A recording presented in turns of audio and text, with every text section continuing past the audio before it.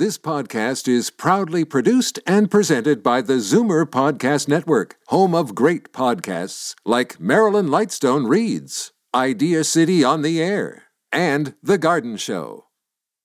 You're listening to an exclusive podcast of Fight Back on Zoomer Radio, heard weekdays from noon to 1. Fight Back with Libby Znaimer on Zoomer Radio. Welcome back. Are you working longer than you planned to? A new report finds that participation in the labor force among people over 65 has jumped to 15%, and that's more than double the level of 10 years ago. Now, according to this report, it's largely because of low savings, and they say that there is little incentive to save with rates so low. I'm pretty sure that's not the only or even the main reason for this, but there's also another troubling indicator, and that is that insolvency rates for people over 65 have more than doubled in 10 years. So the numbers to call: 416-360-0740, toll-free 1-866-740-4740. And I am joined by David Cravit in studio. He's a VP here at Zoomer Media. He is our demographics guru. And on the line, Laurie Campbell, who is the CEO of Credit Canada Debt Solutions. Welcome to you both. Thanks for being with us. Hi, thanks for having me. Thank you. Okay, so David, how much of it do you think, in terms of people working longer, is because of this low savings, low interest rate problem, and how much to other things? I think it's the low interest rate plus other things that make it particularly acute, and one of them is longevity. The good news is you're going to live longer. The bad news is you're going to live longer. If I can't get a good big return on my money, but now I'm 65 and instead of looking at 10 more years, 12 more years of lifespan, I'm looking at maybe 20 or 30. I can't dip into my savings the way I could when I thought I only had 10 years to go. If I use up some of my capital, big deal. Now I've got a long ramp ahead, perceived. May or may not happen, but I perceive I've got a long ramp. Where's the money going to come from? So I can't stop income coming in. And it's a bit of a crisis for the traditional financial services industry because they can't pitch high rate of return. And what our generation now wants is income. And so you see them staying in the workforce to keep the money coming in. That's right, Laurie. I mean, through the course of your entire career, you've seen low savings rates. But on the other hand, you know, if we're all going to be living to 90 or so, and if we're going to have 30 years in retirement, I mean, nobody who can save for that unless you're very wealthy. Well, that's very true. And also what we've seen in the last 10 years, because we're talking about a 10-year span of insolvencies increasing amongst seniors as well, is that individuals have really tapped into their savings. They've tapped it, even when they had savings, they've tapped into it for home equity lines of credit. They've tapped into it to, maybe deal with some type of an issue that they've had. And the result is that they don't have the savings that they should have at this stage for a myriad of reasons, as we know, and have no choice but to continue working in many cases. Well, Laurie, you've touched on the other part of this. I mean, there's a big jump from not enough savings to insolvency. And when and why did this happen?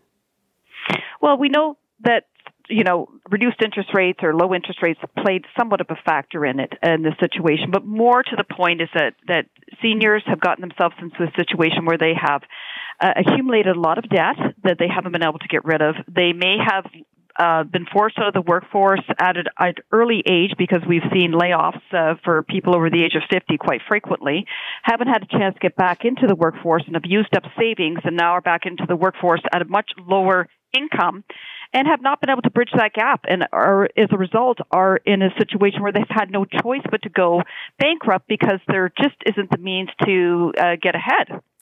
Yeah, it's all pretty tragic. I mean, David, we tout, and a lot of people here are examples. You love your work, and you keep at it. Yeah. But that's just not the situation for everyone. It should also be pointed out that about I forget which bank it was that did this study a year or so ago, about 30% of baby boomers report that they have delayed their retirement because of the need to continue to support adult children living at home. Mm-hmm. I'm not saying that's a big brush fire crisis, but it's a factor for a lot of people.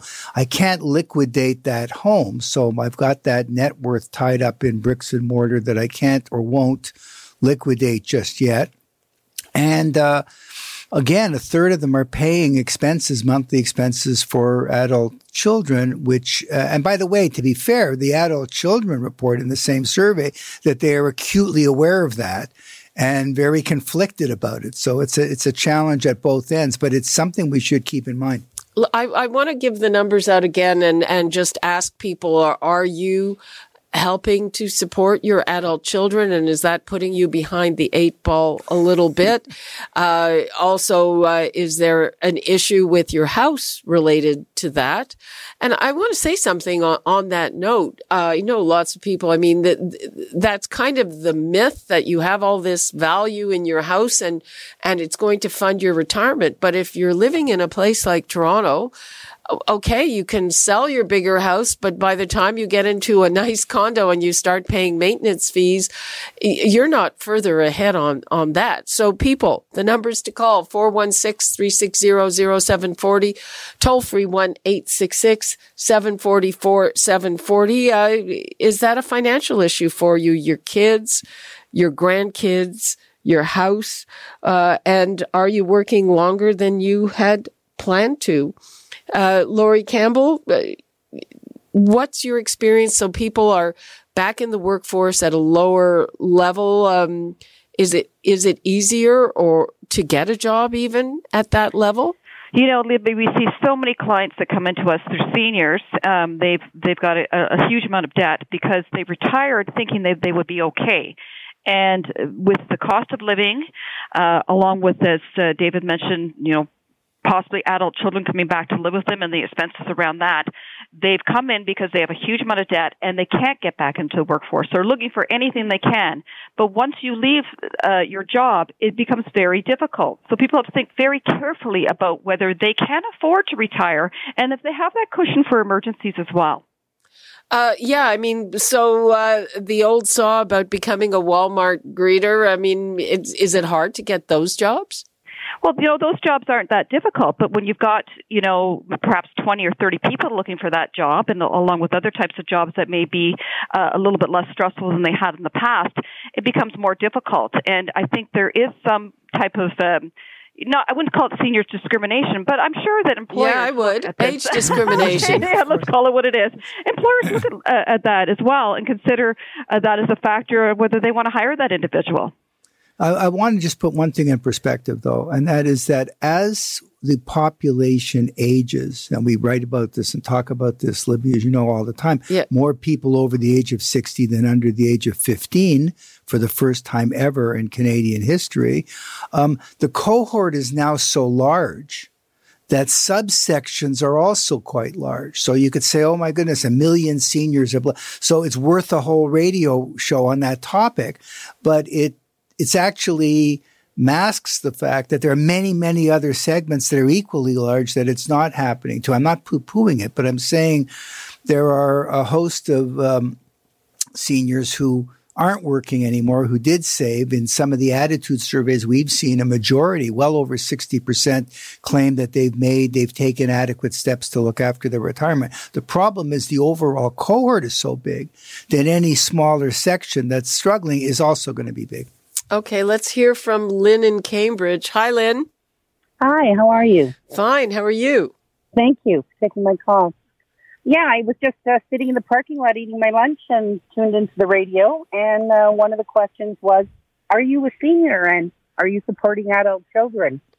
So I just wanted to say I'm supporting 5 grandchildren. Wow. That I've agreed to take care of.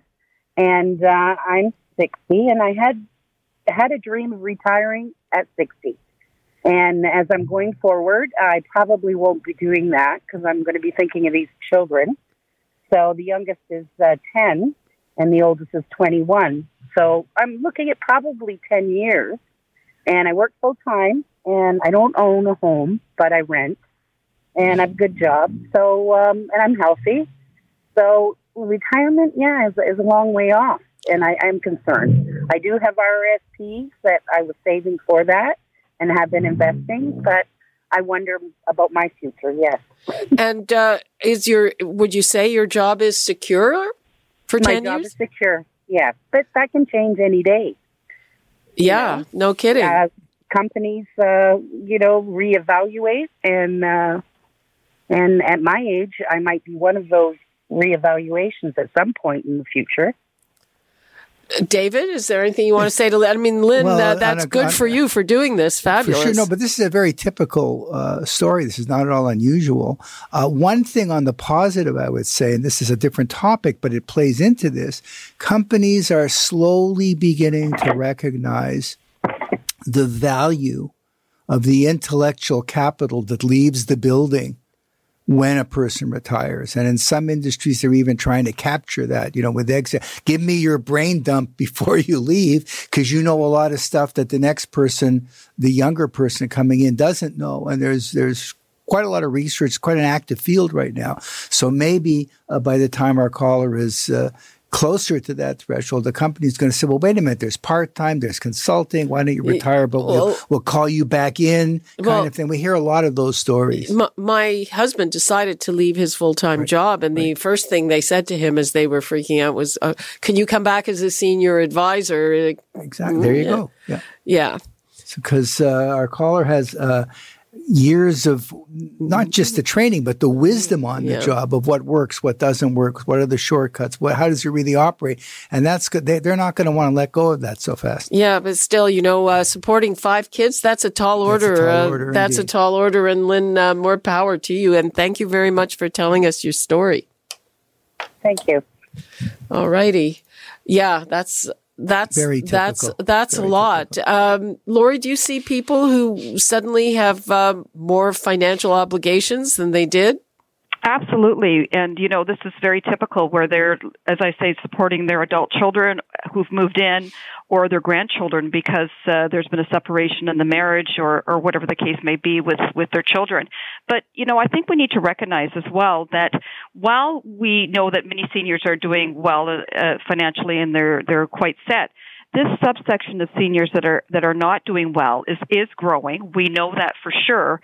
And the problem lies in the fact that there's no real future to get out of the hole. If you go bankrupt in your 20s, you can turn it around quite well over your period of your career.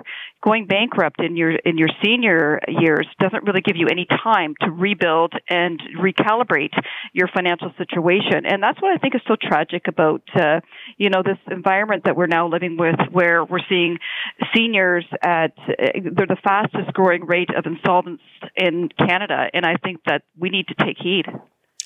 And again, do you think that there's any issue where people were actually, they thought that they had enough money to retire on, or they were told that? Do you see any problems kind of in that vein, Laurie? Well, yes. And so I think that people need to really evaluate whether they can retire. And I love Lynn's story, which she knows she's going to have to work for 10 years, and she's done her math, and, she's not taking it lightly. Unfortunately, many seniors that we see and hear have retired thinking that they would be okay. And they're not.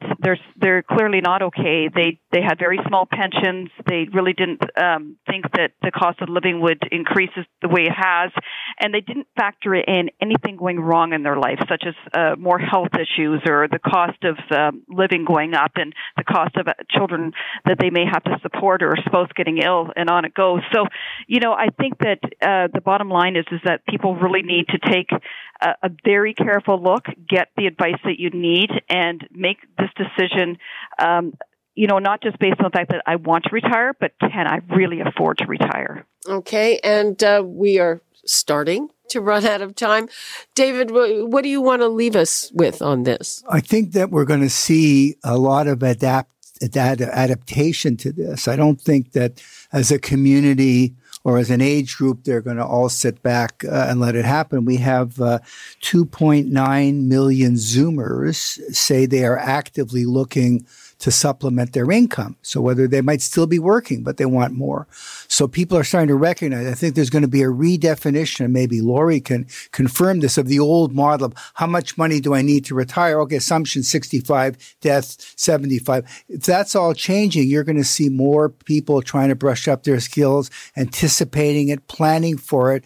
The next wave who are pre-retirement are looking at everything that's going on now, and I think you're going to see a lot of responses to this and a lot of different strategies coming into play. Well, yeah, I mean, that theory is nice. I just have to say, sometimes from my point of view as an employer, well, that's great. Somebody wants to pull back and maybe work part-time, but, I need you to work when I need you to work, and not when necessarily when you want to.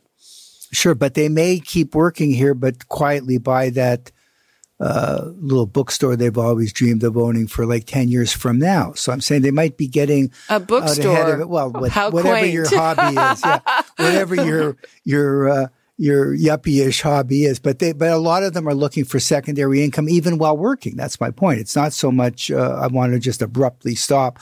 I think that as this story gets more publicity, you're going to see more strategies coming to the fore. And if we revisit this topic, as I'm sure we will, you're going to see more groups emerging that are trying to deal with it. Okay, Laurie, in 30 seconds, what would you like to leave us with? Well, I think Dave is right. The gig economy is going to be a big factor for seniors in looking for other sources of income. But my bottom line would be that if you have financial difficulty, get help immediately. Don't let it wait. Don't let it fester. That's what not-for-profit organizations like Credit Canada are for.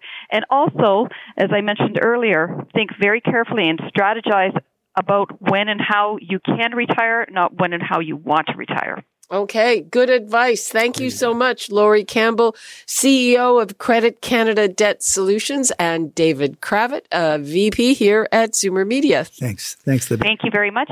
You're listening to an exclusive podcast of Fight Back on Zoomer Radio, heard weekdays from noon to 1.